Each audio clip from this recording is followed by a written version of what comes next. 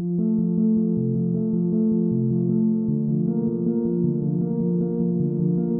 are listening to Ru, a podcast of global Confucianism. Join us as Dr. Bin Song explores the riches of the Ru tradition and its intellectual, philosophical, and spiritual heritage.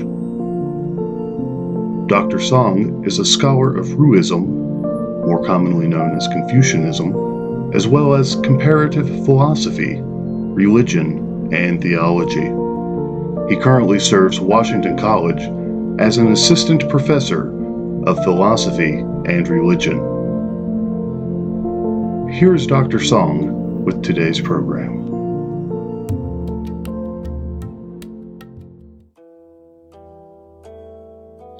Hello, this is Bin Song, a philosophy and religion professor at Washington College.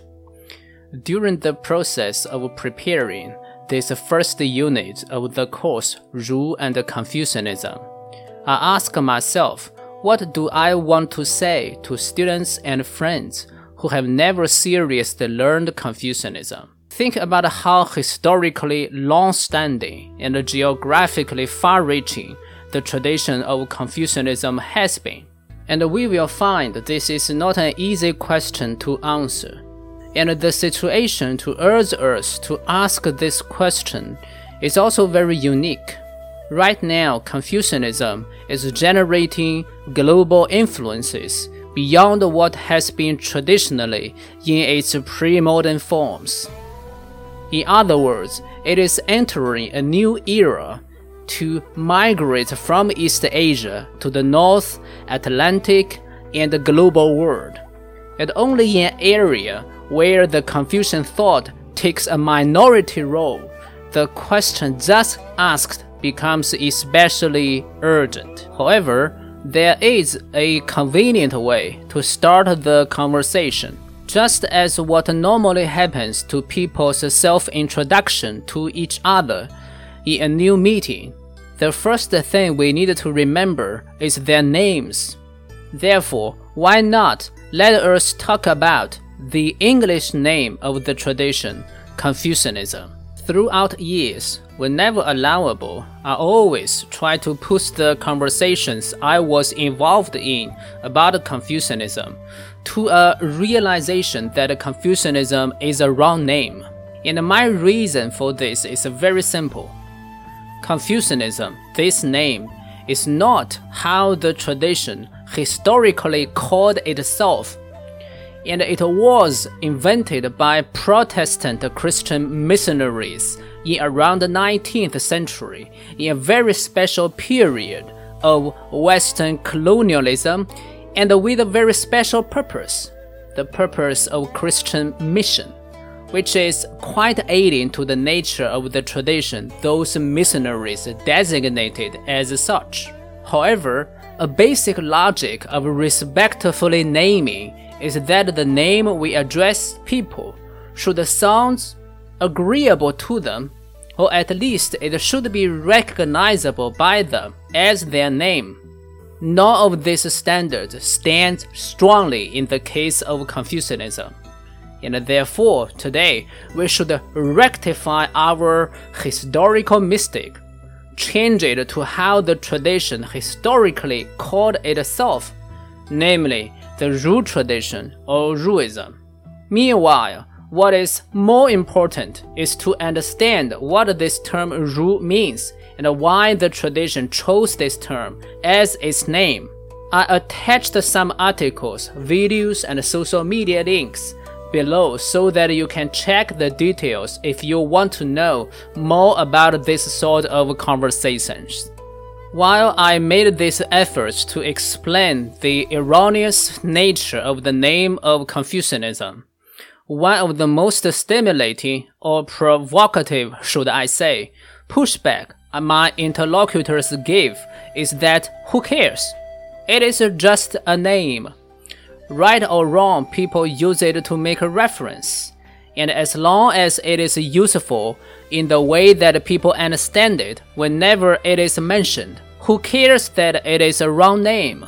Well, I think this pushback is particularly interesting because it can lead to an even richer conversation about almost everything related to the Ru tradition in the contemporary world.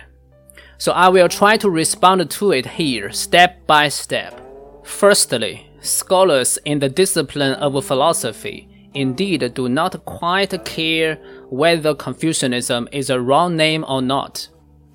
This is because philosophy is normally understood as not pertaining to people's religious identity. When philosophers study Confucianism, they think they are studying something similar to Marxism, Platonism, or any other philosophical theory or doctrine that is named by a founding or major thinker. However, if we look into how the Ru tradition starts, evolves, and in particular interacts with other traditions such as Buddhism, Taoism, and Catholicism, we find that largely Ruism is indeed not a membership tradition, which has a clear-cut institutional boundary between insiders and outsiders. However, a person could still strongly identify him or herself as a Ru while conversing with other people who have their strong religious identities, such as with a Buddhist, Taoist, or a Jesuit Catholic. A similar case to help you understand this situation is that today, a person may decide to practice Stoicism as her comprehensive way of living. Clearly, in the West, Stoicism is not a church-based religious tradition, but if a person proclaims that she would like to be a Stoic, we still need to listen to this claim and address her spiritual identity in a careful way. So, understood similarly, despite not a membership tradition, because Ruism affords to be a comprehensive way of living, the practice of it can still engender a strong consciousness of spiritual self-identity in the contemporary world. If this is the case, I do think philosophers should be more sensitive to the right or wrong way of naming Confucianism. A caveat about the last paragraph is that I used a crucial term, spiritual, to define the attitude of human life pertaining to one's vision of the entire world. And in line with this vision, one would like to transform her whole personality. Understood in this way, a spiritually sharp and adept human can be philosophical or not, religious or not, theist or not. And therefore, the inclusiveness of the term spiritual will be very useful for us to talk about different belief systems or comprehensive ways of living without being confused by the ambiguous meanings of philosophy versus religion, particularly when these terms are used across cultures and traditions. Good, this is the case for philosophers. Then secondly, scholars in the discipline of religious studies indeed care about the naming issue of religions or religion-like traditions more than philosophers. This is not surprising, because from the beginning of the modern discipline of religious studies, scholars have tried to study religions objectively. And while doing this, one principle of terminology is that descriptions of religions ought to be recognized by religious insiders. A great example is that scholars have realized that Mohammedanism, a name prevalent in use around the same time when Confucianism was invented, is actually a wrong name. Muslims had their strong reasons to assert that this historical name of Mohammedanism is actually blasphemous. It was invented and imposed by religious outsiders, which is contrary to their own faith, since what the Islamic faith requires Muslims to yield to. Yield to is the meaning of Islam.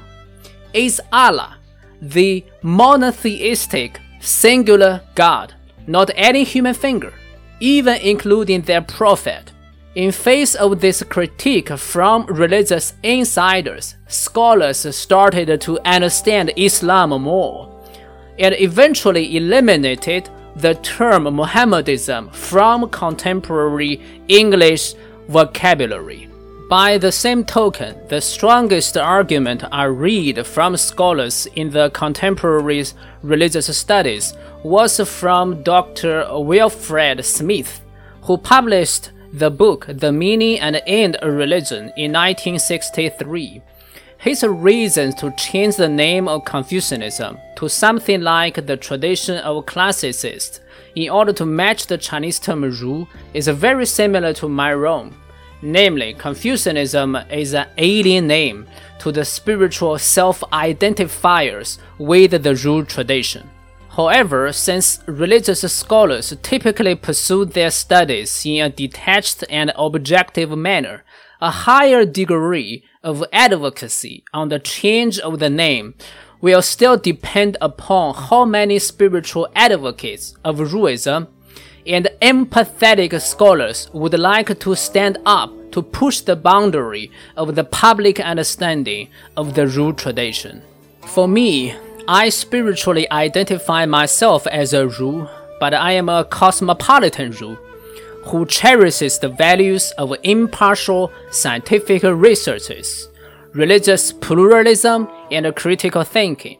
Since I believe all these values are intrinsically implied by the teaching of Ruism, for me the most valuable reason to advocate the rectification of the name Confucianism is that I believe people need to understand the meaning of the term Ru and why the Ru tradition chose this term as its name in tandem with a variety of schools of thought in the context of ancient East Asia.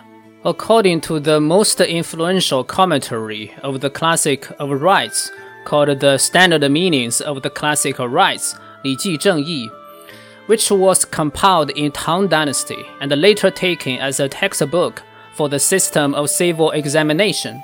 The term Ru has two meanings. First, soft, and second, moisten. The meaning of soft derives from the expectation that a Ru knows how to interact with the humans and the nature in a civilized way.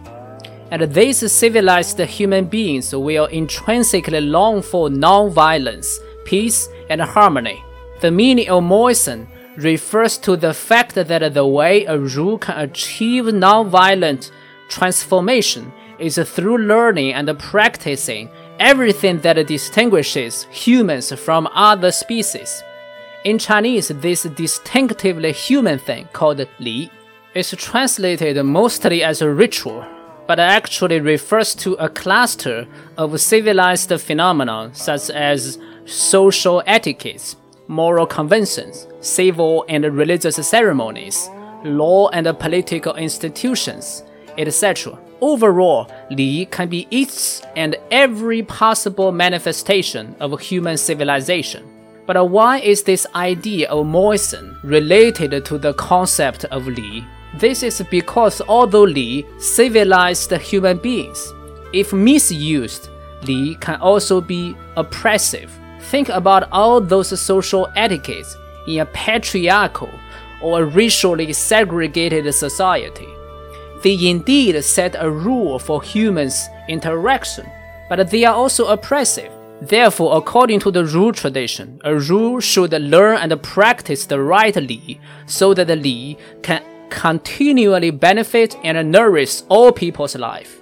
And therefore, the image of moisten or watering is invoked to indicate that the right purpose of ritual performance is to nourish people's life, rather than oppressing people in the name of order and hierarchy. We will definitely spend more time to talk about Li in future episodes.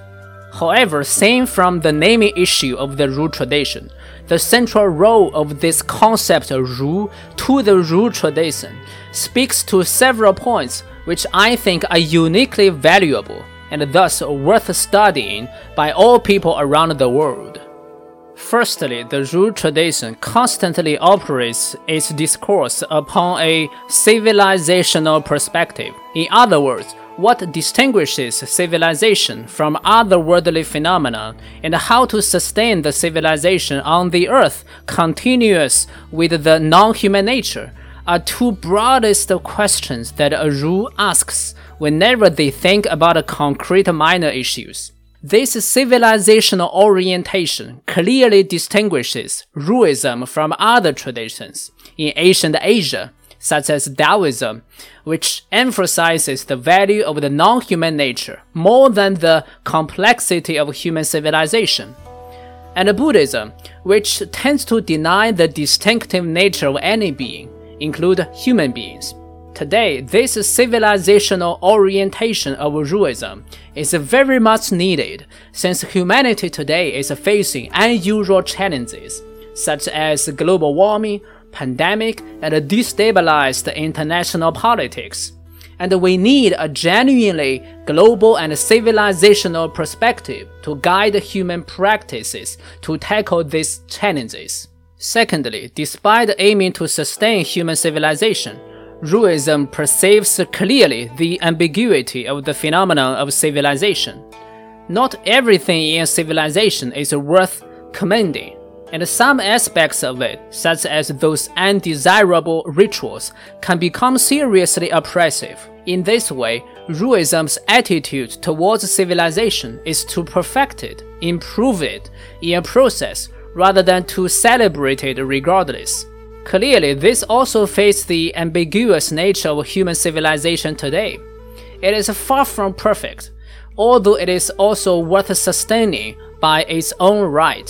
Thirdly, this civilizational perspective makes the Ru tradition unusually broad and deep, and thus be very hard to be categorized. Is it a philosophy, a religion, a way of living, or an expression of the special civilization continually existing in the eastern part of the Eurasia continent? If we learn the tradition down the road, we will find that it is all of them, but not constrained by any of them. Therefore, it is an unusually demanding ideal to become a Ru, since everything about civilization will be concerned by them. However, since life is short, limited, and lacks meanings for all of us, why not take on some ideal of human life that is genuinely sublime and noble? If the ideal makes any sense to you, from this moment on, let us remember the meaning of Ru and try to pronounce Ruism or the Ru tradition with the old name of Confucianism kept in mind. Thank you for listening to Ru, a podcast of Global Confucianism. If you enjoyed today's program, please consider subscribing to this podcast. If you would like to learn more about Ruism, please follow the link to Dr. Song's website included in the show notes. Opening music, Tada, by Siddhartha Courses. Closing music, Endless Forms Most Beautiful, by Siddhartha Courses. Thanks again for listening, and we look forward to you tuning in again next time.